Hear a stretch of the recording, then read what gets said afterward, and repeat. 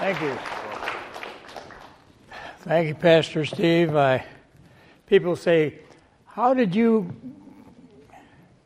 what caused you to go to this prophecy conference?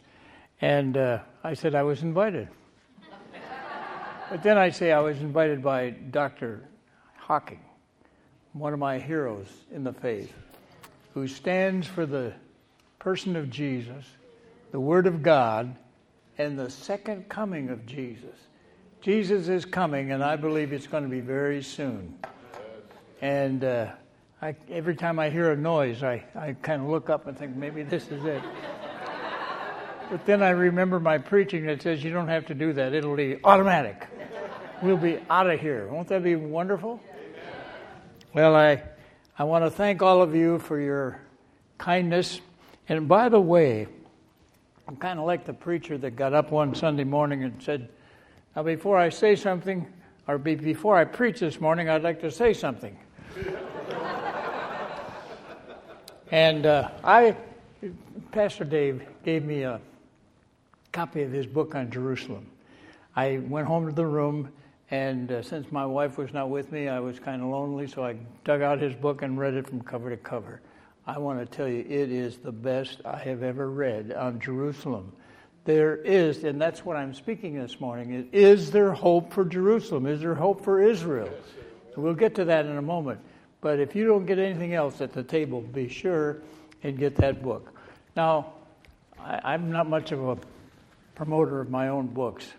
I got out of the marketing business after my first book. But I have this compulsion to reach people through the printed page. And it's kind of humbling for a minister to kind of wake up to the fact that you can reach more people with your pen than you can with your mouth. That is disillusioning.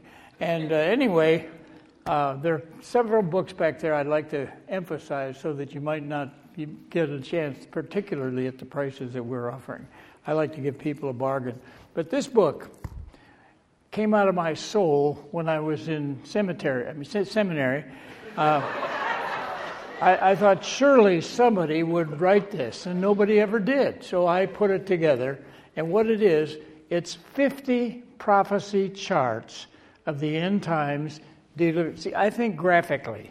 And I put that in the reflections. And so I went to the publishers, and I told them that I wanted to put out a fold-out chart and in the front of the book, and they said it can't be done. And so I thought I'd like to show you what can't be done. And I kept dogging them, and finally they did it. And I think they had to send to China to get the printing job. But anyway, that's just God's plan of the ages. We are so blessed that God has a plan for our future. In fact, I like to tell people that God has two plans. One for all of us in union, and that's on this chart. God's wonderful plan for the ages, from Adam and Eve right down to the end. It's our plan that we spend eternity with Him forever and ever and ever. That's a wonderful plan. But He has a plan for your life. He wants to take your life. And one of the challenges I love to share with people is 2 Chronicles 16:9. The eyes of the Lord run to and fro in all the earth, seeking a man, and I think that's a generic term, meaning a human being, a woman, a man or woman, whose heart is perfect toward Him. Well, when I read that first, my heart is not perfect. I have to confess my sins frequently. And so I didn't think I qualified. And then one day I did what Dr. Hocking says. You're supposed to interpret the Bible in the light of the context. And so I went back and found that perfect was complete. That a man whose heart or a woman whose heart is filled with faith, that's completion in the plan of God. And so it doesn't matter how much IQ I'll be honest with you. You know how I graduated from high school? Magna cum laude. And Dave and I went to the same Christian college, and out of a class of 500 in my class, I graduated a few eons before him, and I graduated 235 out of a class of 500. That's almost half. And so you could see I was measured for greatness. And then I started writing because God put it in my heart. I was going through the book of Revelation on Sunday nights, and the people were loving it. We had crowds of people. In fact, we had to end up having 2 Sunday night services, one at 5 and one at 7. I got to preach the same message twice, so I finally learned it. And anyway, the message I wanted to communicate to people, I began to print, and I found that I'd have 20 or 30% more people come to church when they knew I was going to print. I think they knew I was better prepared. Anyway, I was preaching on the Great White Throne Judgment. And a couple came to me and said, would you call on so-and-so? Our mother was operated on. She's in Mercy Hospital. And I said, sure, Monday morning I'll be there. So Monday morning I was there. And I walk in, and this woman is in a double room. And she said, Pastor, I'm so glad to see you. How would you like to meet our newest convert? And I said, what do you mean? She said, well, my family came by and they gave me your sermon on the Great White Throne Judgment in Revelation. And I gave it to my roommate. I'd been talking to her about Jesus, and I gave her this, and she read it. She said, read this thing and says, how can I get saved? And she invited Jesus into her heart before they both went to sleep. There I'm in Monday morning. I staggered out of this, this room in the Mercy Hospital, Catholic hospital, and I lean up against the wall. People are walking by, and I see the crucifix over on one wall, and I bowed my head and said, Lord, is it possible that you could use my life in writing? I've never taken a writing course, haven't yet, and I'm not all that great a writer. I just write like I talk. And that seems to ring the bell with people. Well, to make a long story short, God has taken my writing commitment and used it above and beyond anything I could ask or think. Because God is faithful if you trust Him. So don't be looking at your IQ and your graduation and be like Obama and refuse to give the scores of your lack of intelligence. Instead, you just give yourself to God and say, Lord, I want to be all that you want me to be. He has a will for you. And I'll make you this guarantee. He can do a better job of running your life than you can. As Proverbs says, in all your ways acknowledge Him. Trust in the Lord. And He will guide you. In all your ways acknowledge Him. And He will direct your path. And that's the story of our life.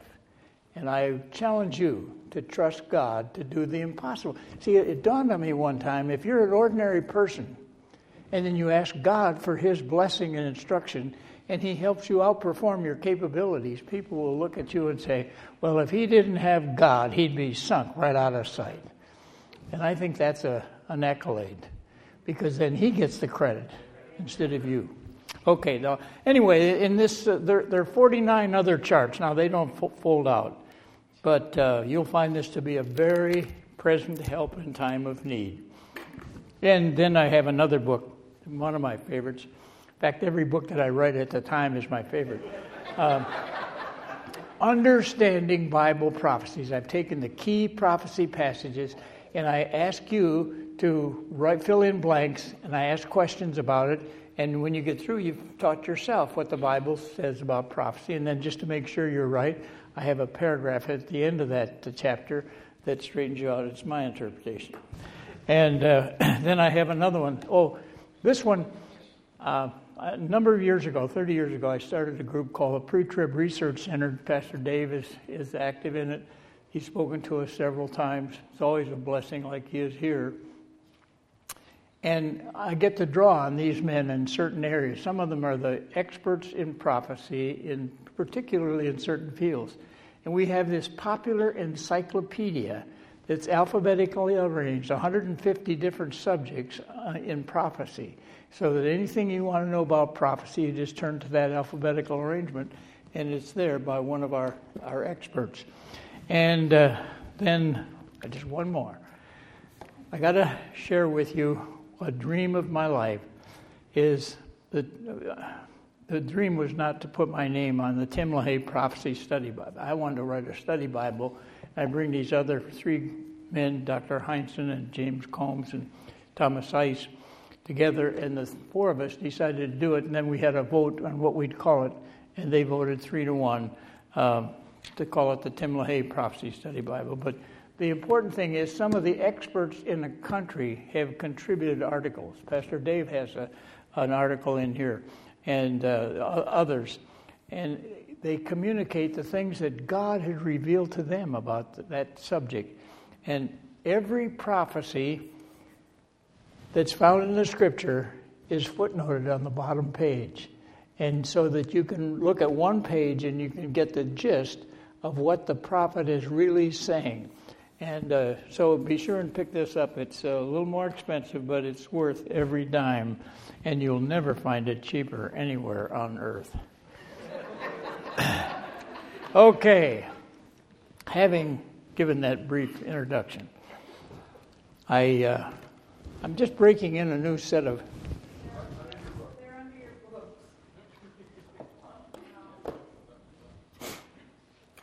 Well, between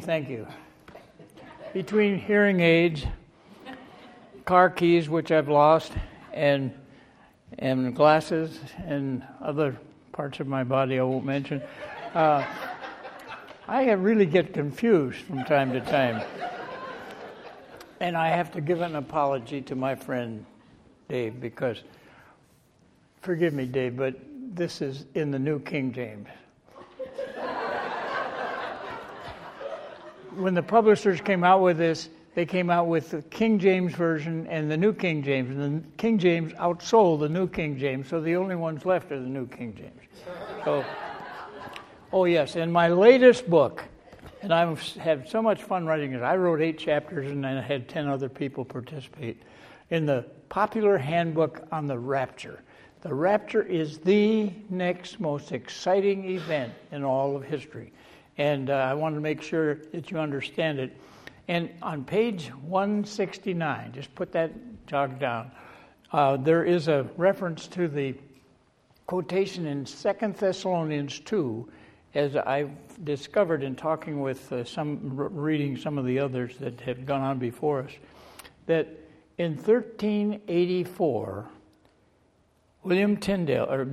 John Wycliffe wrote the first translation from the Greek into the English. His compulsion, he and Tyndale wanted to get a Bible into the everyday language of the people so they could hear from God themselves instead of having it filtered through some priest or someone else. And anyway, these two started a trend way back in 1384, 1500. A number of them, the Coverdale Bible, the Cranmer Bible, the Breeches Bible, the Beza Bible, and the Geneva Bible, all of them translate the word falling away that's in our modern versions. They translated it departing, sometimes in the Old English, spelled with a G at the end. But the important thing is they were talking about the rapture. And if you look at the second chapter, he said, he's talking about our gathering together, the coming of Jesus, and our gathering together unto him. And it fits, and you need this to argue with your friends that are followed up. Okay, now turn with me to the subject at hand. There is no country in the world, in the public eye, better, even in this day with the confusion in Algeria and Libya, than Israel. Israel is the nation that everyone's interested in. And I want to share with you the question of, can Israel survive? Everyone is against Israel. That seems to be a universal thing. Why? Satan. Satan hates Israel because of the Abrahamic covenant. As Dave quoted earlier today, God said, I'll bless them that bless you, and I'll curse them that curse you. Folks, that has never been revoked. That is the Abrahamic covenant that is still in operation today. And frankly, as a patriotic American, I trust God is going to come through on November 6th and perform a miracle. And may I say, I'm not the only one. I'm going to digress this morning. Just a minute. Well, 2 minutes. Have you seen this ad that our church, that we started in 1974 and that David Jeremiah is now the pastor of, in Shadow Mountain Community Church, came out with this full-page ad in the San Diego Union picturing the most respected evangelical Christian in the world, Dr. Billy Graham, who has probably spoken more to face than any other human being. In fact, one of his messages was carried face-to-face and on television to 281 million people.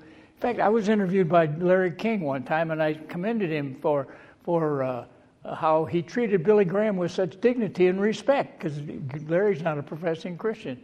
You know what he said to me? Well, he said, I kind of like Billy Graham. The only problem with him is every time I interview him here, he's after me.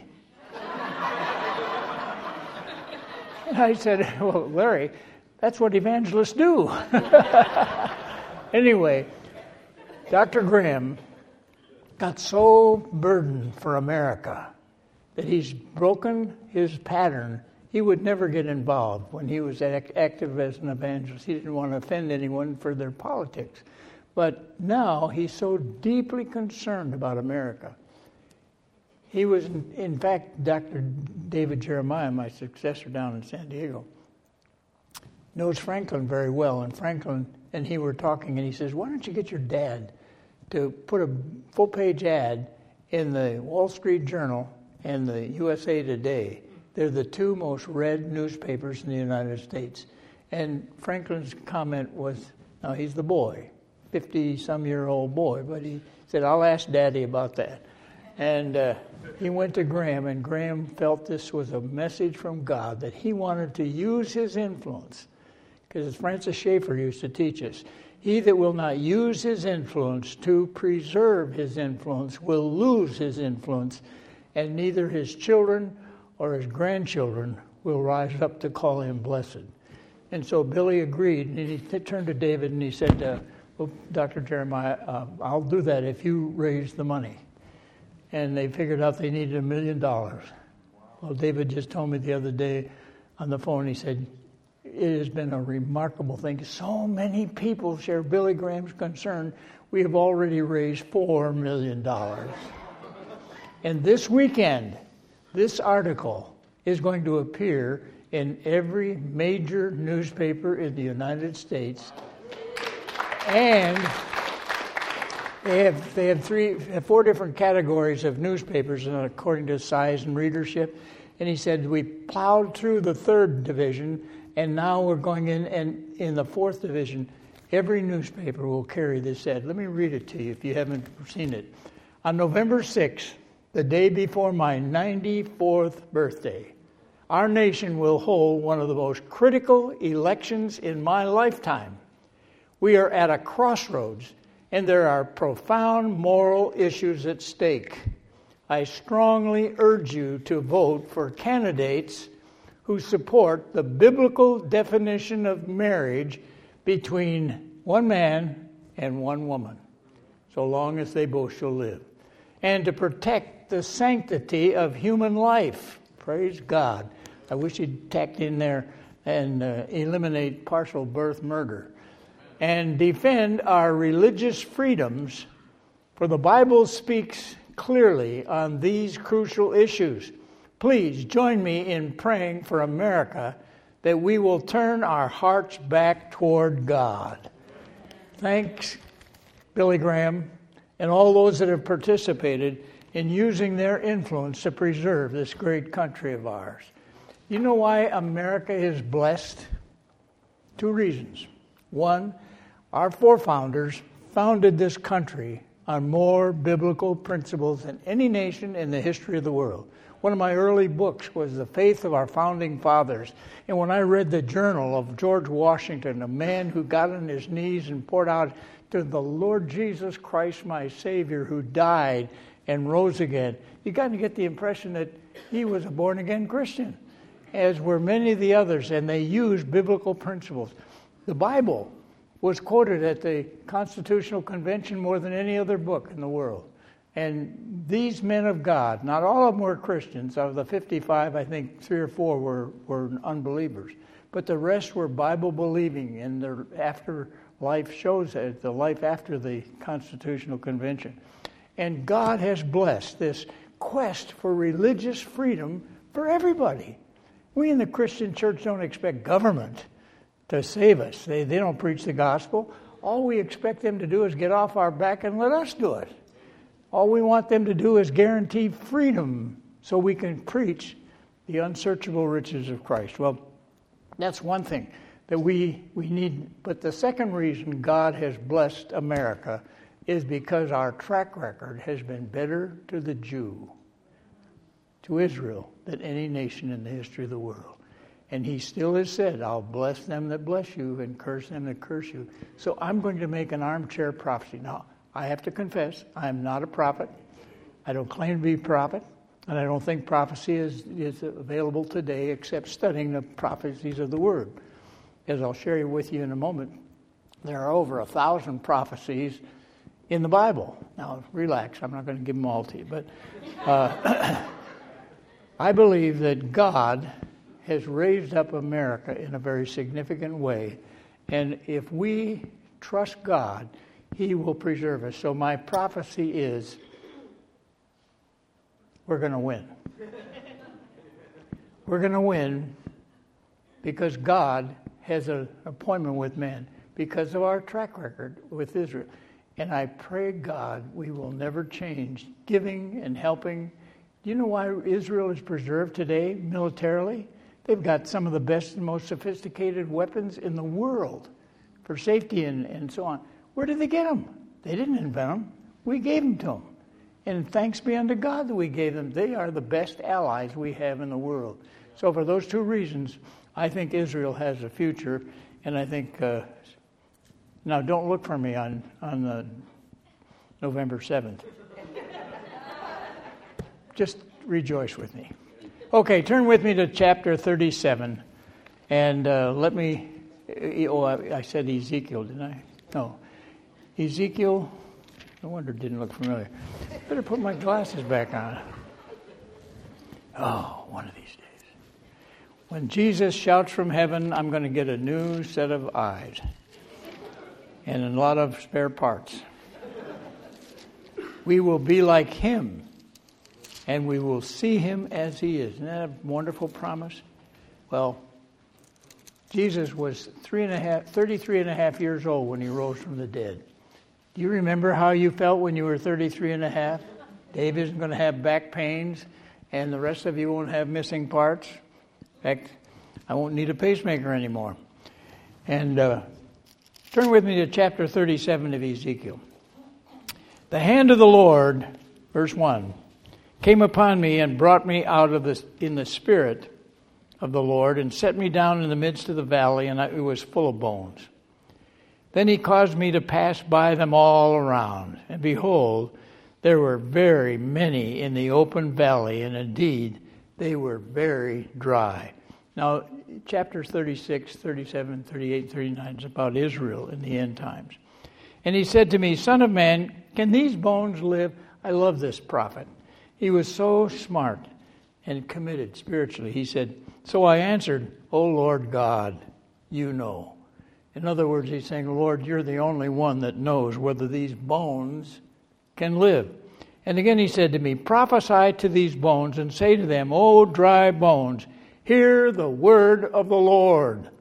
Thus says the Lord God to these bones, surely I will cause breath to enter into you, and you shall live. I will put sinews on you and bring flesh upon you, and cover you with skin, and put breath in you, and you shall live. Then you shall know that I am the Lord. So I prophesied as I was commanded. And as I prophesied, there was a noise, and suddenly a rattling, and the bones came together, bone to its bone. Indeed, as I looked, the sinews and the flesh came upon them, and the skin covered them over. But there was no breath in them. Anyone that's familiar with the Bible knows that the breath here is talking about the Spirit. And he said to me, prophesy to the breath. Prophesy, Son of Man, and say to the breath, thus says the Lord God, come from the four winds, O breath, and breathe on these slain, that they may live. So I prophesied as he commanded me, and breath came into them, and they lived and stood upon their feet, and an exceedingly great army. Then he said to me, Son of man, these bones are the whole house of Israel. Now may I suggest that you mark that place in your Bible. That is one of the most significant texts on prophecy in the Old Testament. These bones are the whole house of Israel. Therefore prophesy and say to them, thus says the Lord God, behold, O my people, I will open your graves and cause you to come up from your graves and bring you into the land of Israel. Then you shall know that I am the Lord, when I have opened your graves, O my people, and brought you back, or brought you up from your graves. I will put my spirit in you. The Spirit of Jesus is going to be in Israel someday. And you shall live, and I will place you in your own land. Then you shall know that I am the Lord. Have spoken it and performed it, says the Lord. Let's have our word of prayer. Father in heaven, thank you for Israel, the super sign that we're living in the last days. And help us to rightly divide and identify these truths. And it may inspire us to know that you have a plan for Israel. And thanks be unto God, our nation has a share in preserving Israel. We pray that we may always be an instrument in your hand up until the rapture of the church, and then the Antichrist appears, and the world is working so feverishly to bring in a one world government. They don't realize, I don't think, that they're working for the Antichrist. But we understand from the Word of God that Israel is the bellwether. It's a significant tool that you're proving that thou art God. Help us to trust and rightly divide the word of truth. In Jesus' name we pray. Amen. I believe Israel is the super sign of the last days. We are living, as someone has said, in the last days of the last days. We're very close to the coming of Jesus. Isn't that good news? And in fact, my wife and I pray, even in our mid-80s, that we're going to be part of the rapture. So if you're not ready, you better get ready pretty quick, if we're right. And in fact, even if we're not, you still need to get ready. The best way to live this life is that when Jesus comes suddenly and without warning, he won't catch you by surprise, that you'll be taken up with him. All right, now Israel is identified here. There's no question that we're talking about the nation that God has raised up and created. And he has brought them into the world to communicate to mankind his great love for mankind. And I'll show you that in a moment. But Bible prophecy is an amazing subject.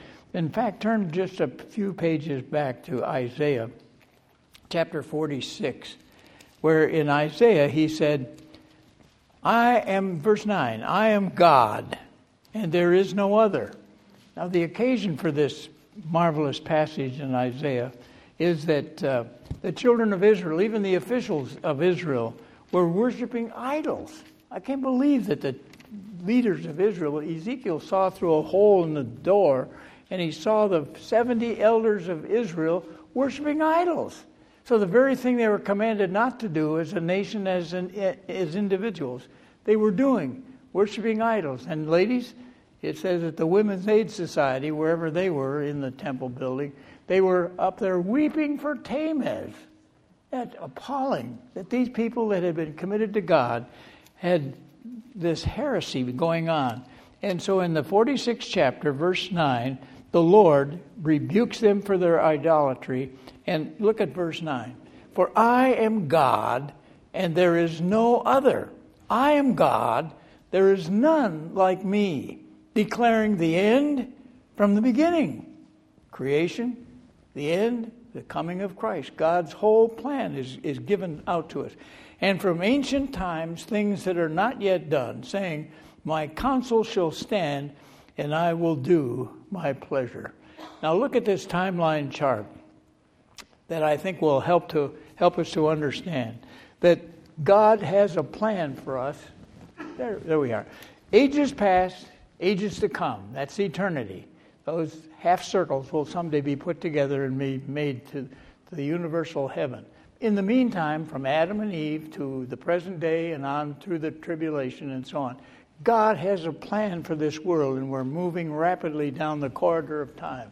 And what we find is that prophecy assures us that there is a God in heaven. For example, our God has proven to us his existence by 1,000 prophecies, 500 of which have been accurately fulfilled.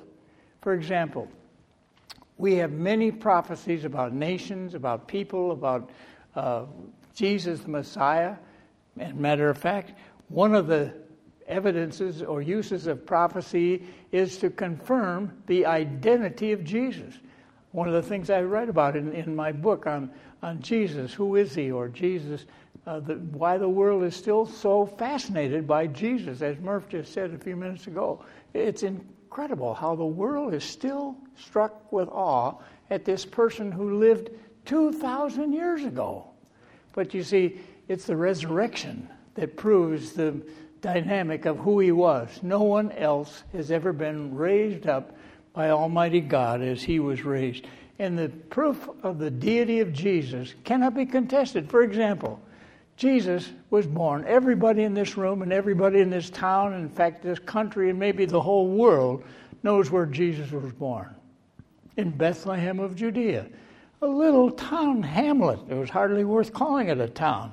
But you see, the pagan king had issued a decree of the Roman world that people had to go back to their birthplace to register for, we call it a tax. It probably was registration and tax, but the governments haven't changed a great deal. But and it gives us the assurity that Jesus is the one and only Son of God. Get this message. Every woman here knows about pregnancy, that if you've had a child, you know what it is. For Dr. Luke said, Mary was great with child. Any woman here doesn't understand that? I mean, it means 2 weeks, maybe 3 weeks, and you're going to have that baby through great suffering. And then you'll think, I'll never do this again. And then afterward you think, well, it was worth it. And then the child is its own heritage. It's her own reward. Because children are a heritage of the Lord. And you'll find that blessed experience gives you an inspiration to serve God and to raise that child up. I remember standing in the Chicago airport. I'm waiting for a plane. It was late. And this woman who told me after I introduced myself and talked to her, but she was 33 years old. She was a computer manager of some big, cute, very professional woman. And she has this 3-month-old baby in her arms, and she's just hugging her first child. And I'm thinking about this woman, how she's a professional woman. She's all, what they want the women to think that's what they are for. But she was now mothering, and the motherhood instinct took over. And she says, this is the greatest thing that ever happened to me. And a testimony of the importance of motherhood. And you gals are smiling at me. You know what it's like. You look at that little thing and think, what's happening? God, in his marvelous grace, has given you that gift. Well, you know the signs. He said, Dr. Luke said, and he was a medical doctor, as you know, and he said that Mary was great with child. My question is, the prophet said he'd be born in Jerusalem, or in Bethlehem, and she got this message in Nazareth. Do you know how far that is? 90 miles. Not on an air-conditioned bus, not on a comfortable car, but either on the back of a donkey or in the back of an ox cart.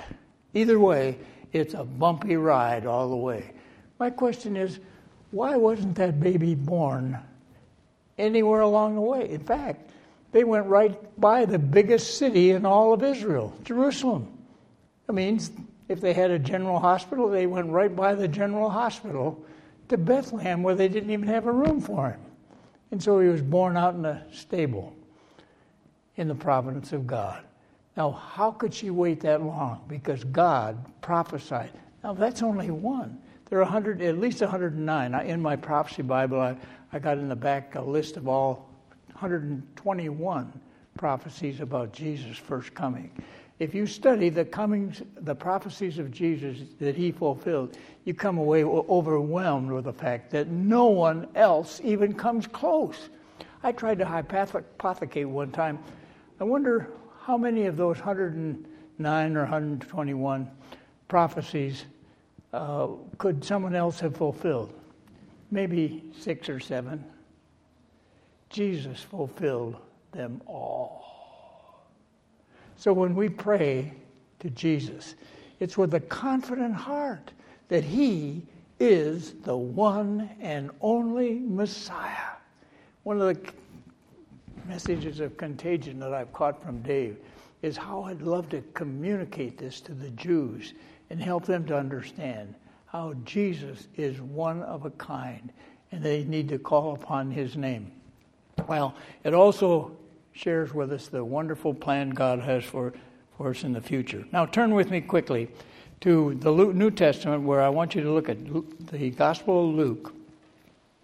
In Luke chapter 21, where the Holy Spirit inspired Luke to write these words. Actually, these are the words of Jesus in the Olivet Discourse in a different passage than Dave gave us in Matthew 24.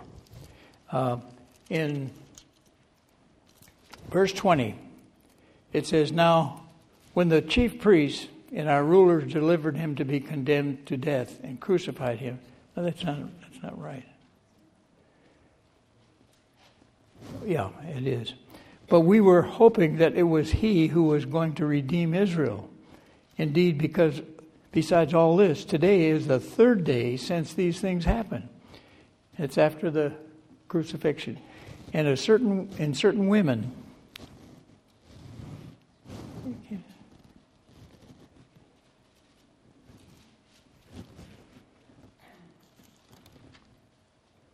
Verse 27.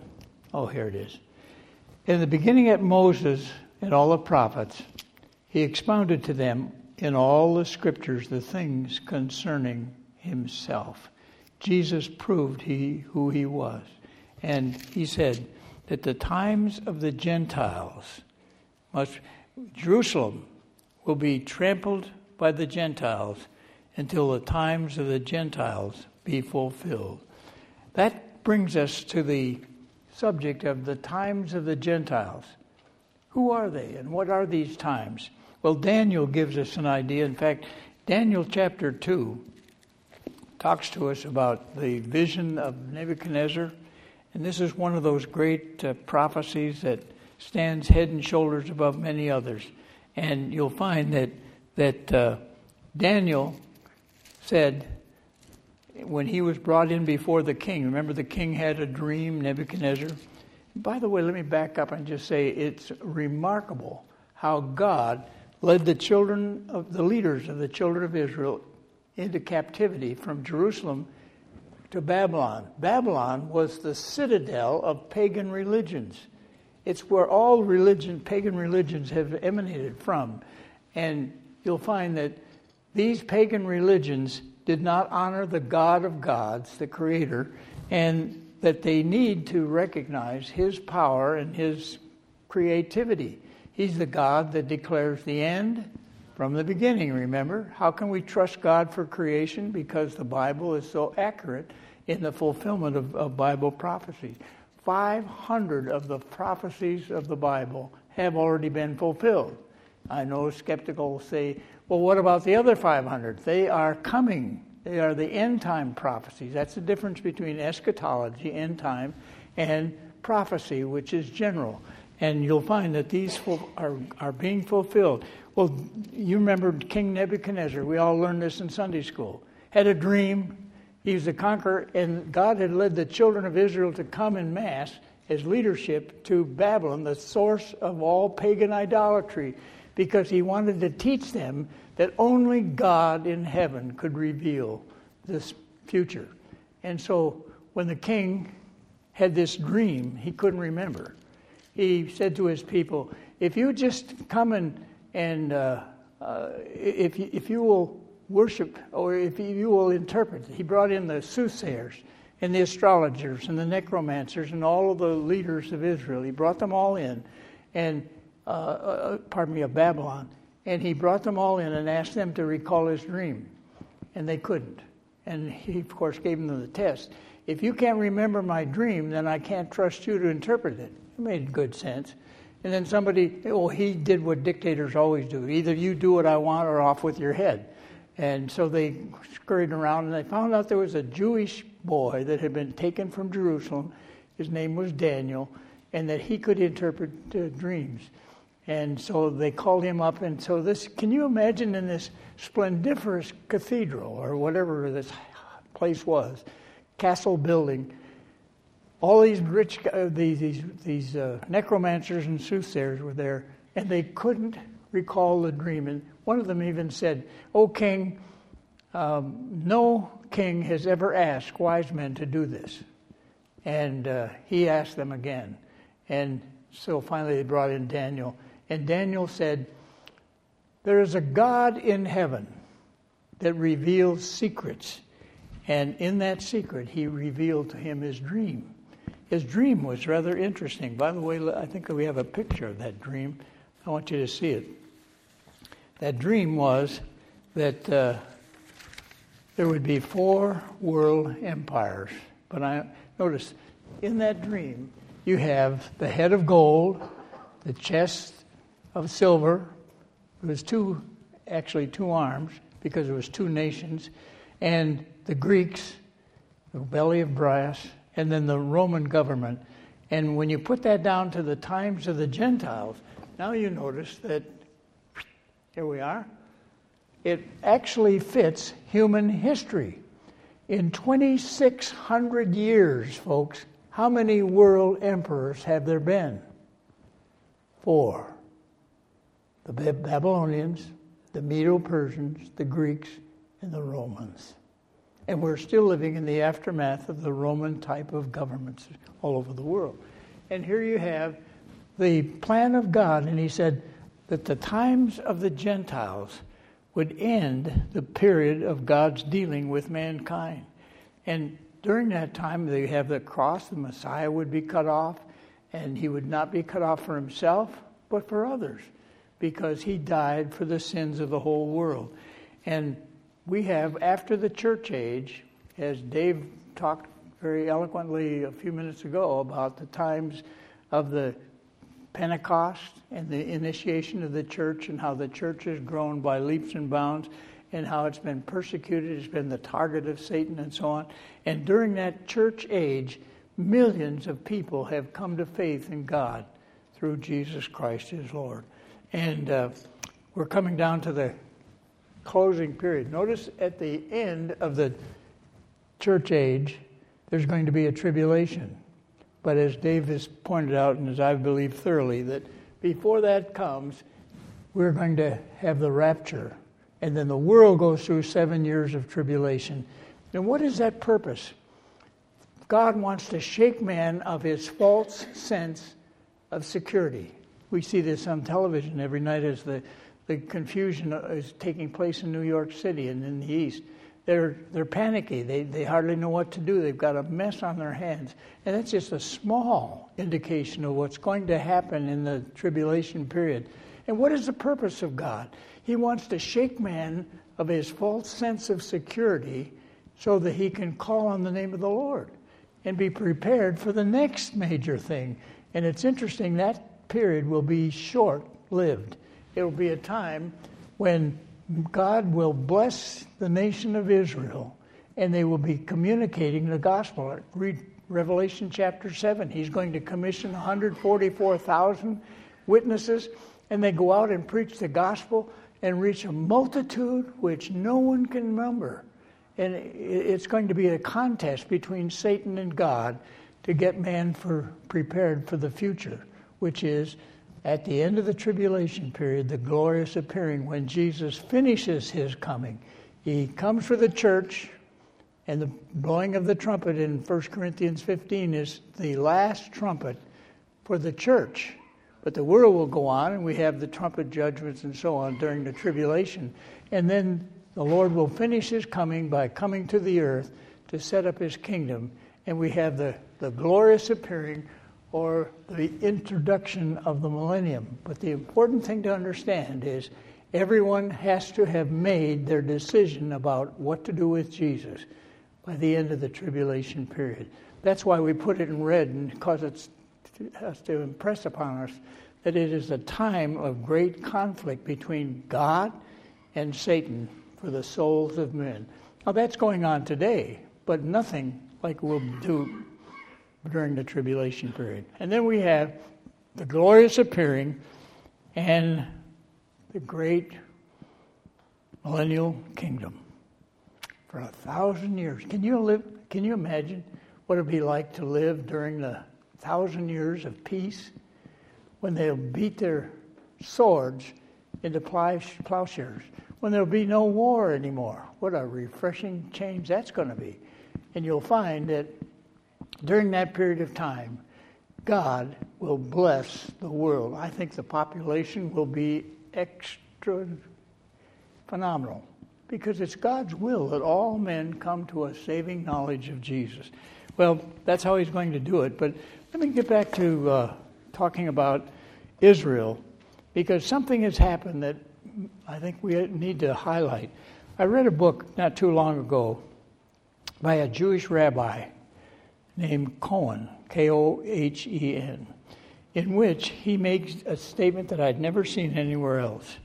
He said, the unusual transformation of a wasteland, Israel, persisted continuously for 660,000 days, something unparalleled in the annals of human history.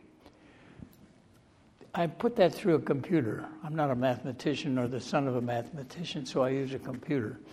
And found out that that's 1,820 years that Israel was a nothing land. Nobody lived there. In fact, Mark Twain went there on a tour of Israel. And he wrote these words in 1867. He said, the Israel soil is rich enough, but is given wholly to weeds. Only desolation here. Jerusalem is lifeless. I would not desire to live here. That's the Holy Land, folks. Why? Because the children of Israel had turned their backs on God in an amazing way, and they were suffering. They were driven out by the Romans. In fact, one of the rebellions, the Bar Kokhba rebellion, the Romans were so irritated at them, they issued a decree that anytime you found a Jew in the Holy Land, you could kill him. And it was legal. That's one way of keeping them out. And so they went all over the world. And in the history of the world, there has never been a nation that was able to survive the uprooting of its national homeland to some other place or scattered around that maintained its existence, except the children of Israel. And they were sent out to the four winds of the world, the whole world, and that there would be a day come when they would be gathered back in the land. And that time of desolation, when there's no wind, no rain, there was no arable land, there was no farming to speak of, and they could barely sustain existence. And that's the reason no one successfully occupied that area of the world. And because God had a plan. In fact, I read my friend Joe Farah, who used to own the WorldNet Daily. And in it, he did some survey, and he found, interestingly enough, from the time that Mark Twain was there until the time that we live today, Israel's re-entrance into the land during the the time of the rise of Israel's national identity, they moved back into the land. And as they moved back in, it was because the rain had started. And today, Israel is the breadbasket of many parts of Europe. My wife and I were in Holland a few years ago, and we were amazed to find that the place of tulips, famous for tulips all over the world, and they buy them in Israel. And Israel is now an arable country because God delivered the rain. I don't have to ask you, who controls the weather? Almighty God, obviously. And therefore, we're living at a time when we've seen Israel gathered back in the land. Well, let me call your attention to some interesting, and I'll be quick about this. Israel was promised by Great Britain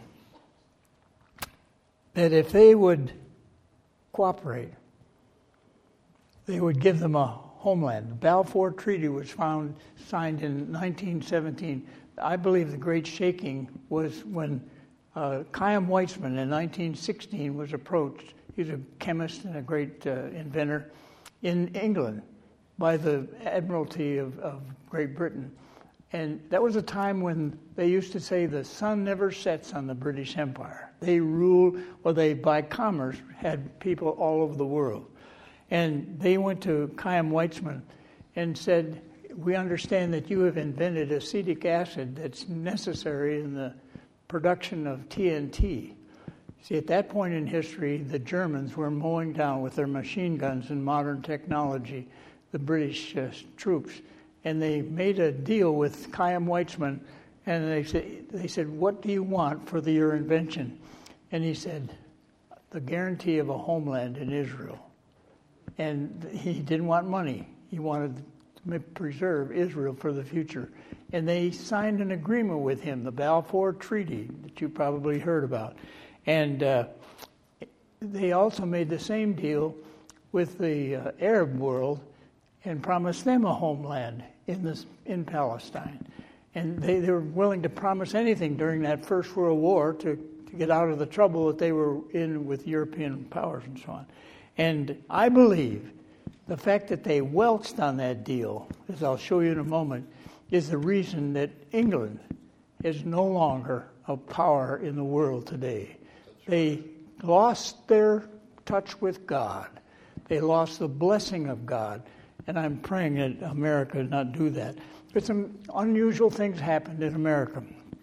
For example, did you know that Franklin D. Roosevelt, when he was president of the United States, and he was elected 3 times, when he was president, he had a vice president named Henry Wallace. Henry Wallace was a communist. Senator McCarthy has been upbraided by the liberal press for saying that the State Department and many others were filled with communists. Well, he's been proven right after he died. But the reason is because of Henry Wallace and other people that had influence in the government. And in 1945, he was hurriedly replaced by a haberdasher from Missouri named Harry Truman. You remember that? Some of you white-haired folks like me, you can remember when Harry Truman he was almost totally unqualified to be elected, but he was head of the Pendergast machine in Missouri, and they had power, and they were looking around for a replacement for Henry Wallace, and so they moved Harry in.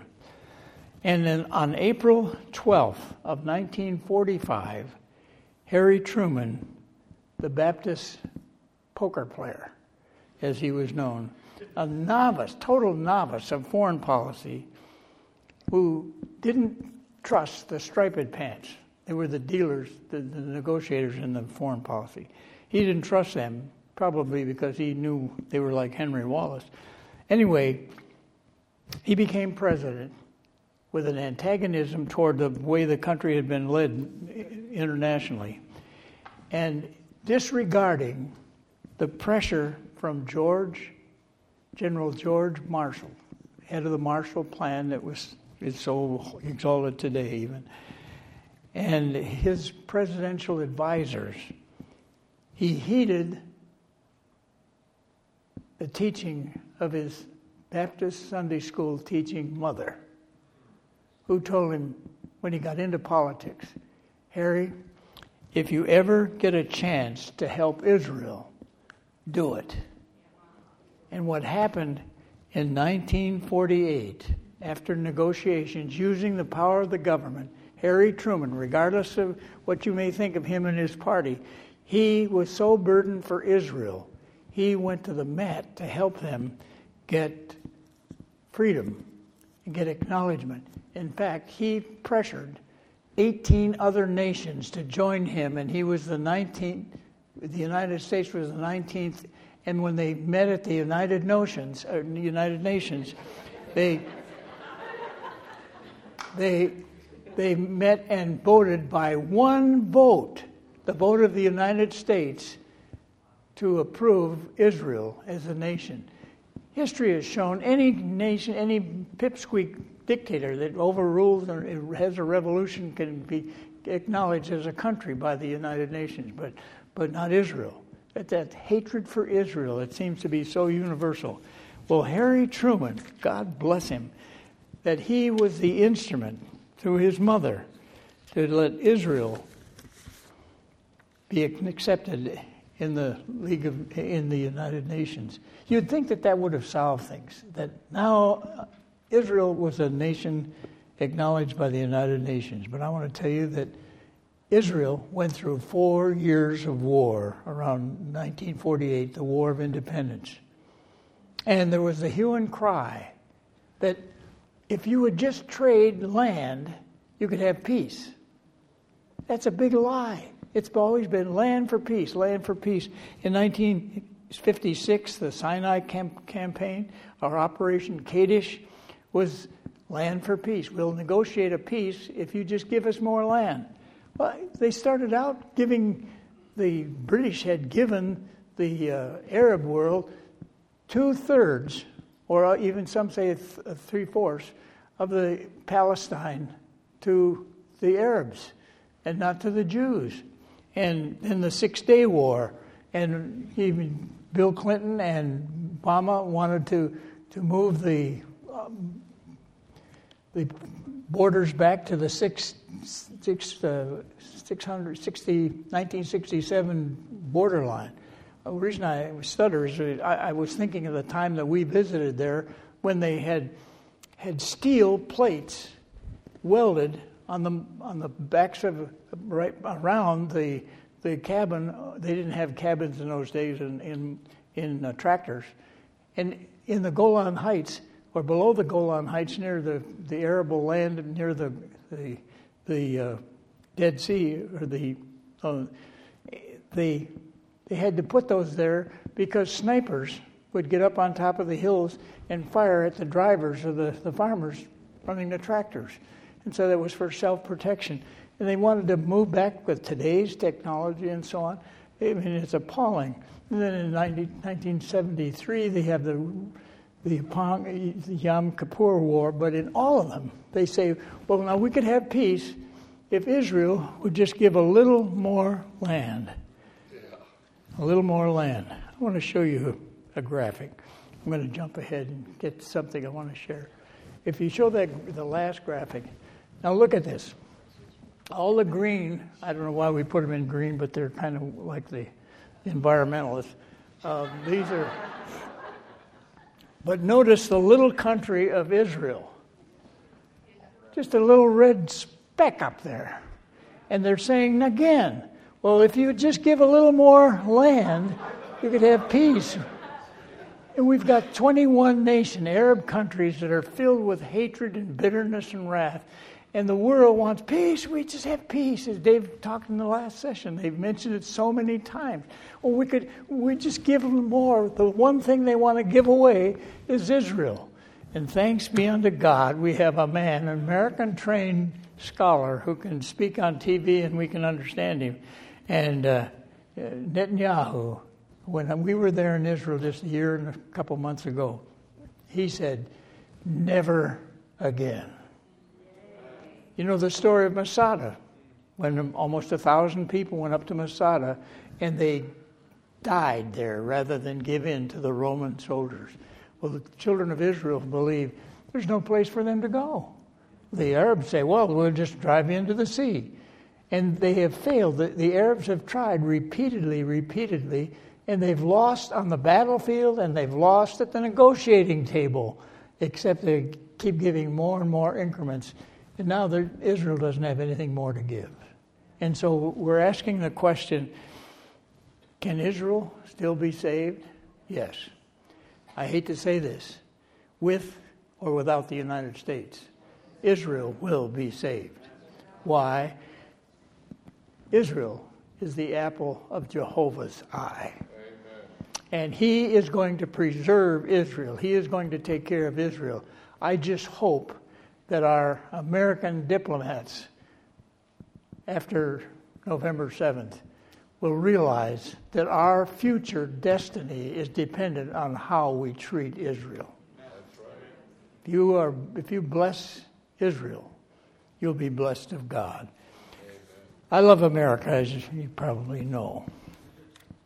Back in World War II, I was just anxious to get out of high school early, so I went to night school and graduated at 17. Not at the head of my class, as I made confession. But I graduated from high school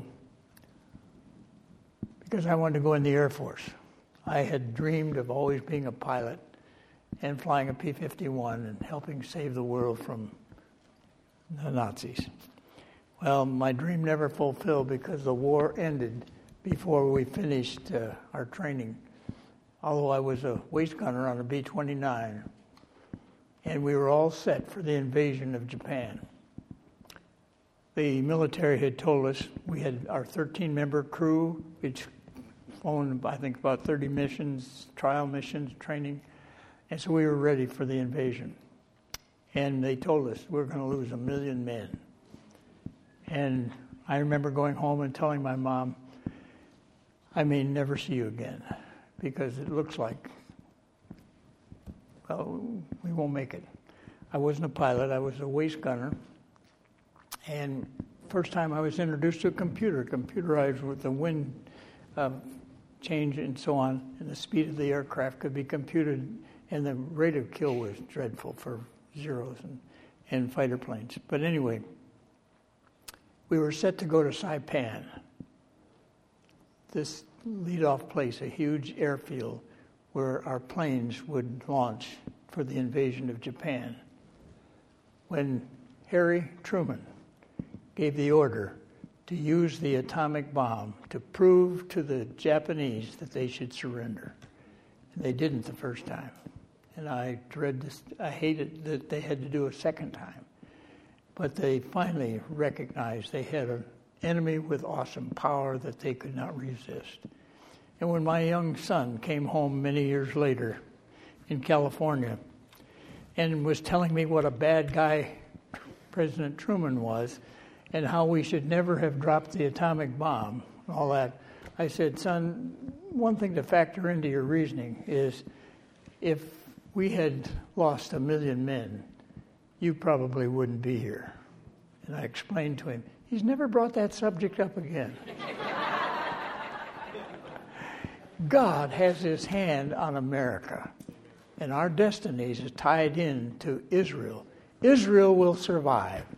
The big question is, will America survive? That's right. Let's pray. Father in heaven, thank you for loving us. Thank you for raising up America. As you know, I don't believe or teach that America is explicitly taught in Bible prophecy. It's just a phenomenon of a nation whose forefathers put your principles that are clearly spelled out in the Bible to the test. And our country has been blessed. And we've been taken over by secularizers with a one-world phobia. I think they're satanically inspired. And Lord, we confess we are no match for Satan. But we also know that he that is in us is greater than he that's in the world. And that you are able to spare America, not because we deserve it, but because we are still a bastion of propagation of the gospel. There are literally thousands of missionaries out around the world teaching and preaching the unsearchable riches of Christ. And in this day of confusion about doctrine and so on, may more and more people look to the Word of God, because in truth, there's nothing else. Only the Word of God teaches us the truth of God about the past, about how to live, and about the future. And most of all, it teaches us how to prepare for the future. Thank you for sending your Son, Jesus, the only being in the universe that could die for our sins, and his death become efficacious enough to cleanse us from all unrighteousness. We thank you for this. And as we're bowed for prayer, I couldn't close this service without speaking to someone here who may never have invited Jesus into your life. You know, there's a movement of the Spirit of God of breaking down some of the man-made barriers between church denominations. But we have a universal acceptance that your Son is the one and only way. No man comes to the Father but by him. And there may be some here that have been confused, either by false teaching or misjudgment of prophecy or whatever. But we pray that they will understand that Jesus is the way, who could say, I am the way, the truth, and the life. No man comes to the Father but by me. If you have never come to the Father, understand something. Jesus said twice, and Peter said once, you must be born again. Amen. You must personally. And that's the thing that binds us together, the belief in Jesus as the only Son of God, and the need for a personal acceptance. It's not joining a church. It's not a religion. And if you can't think of a time when you called upon the name of the Lord to be saved, are you willing right now to admit to God, oh God, I am a sinner. Forgive my sin in the name of Jesus. Let him come into my heart and become my Savior and my Lord. And may all of us say, Lord, with whatever time we have left, I give it all to you. In the name of Jesus we pray. And all God's people said, Amen.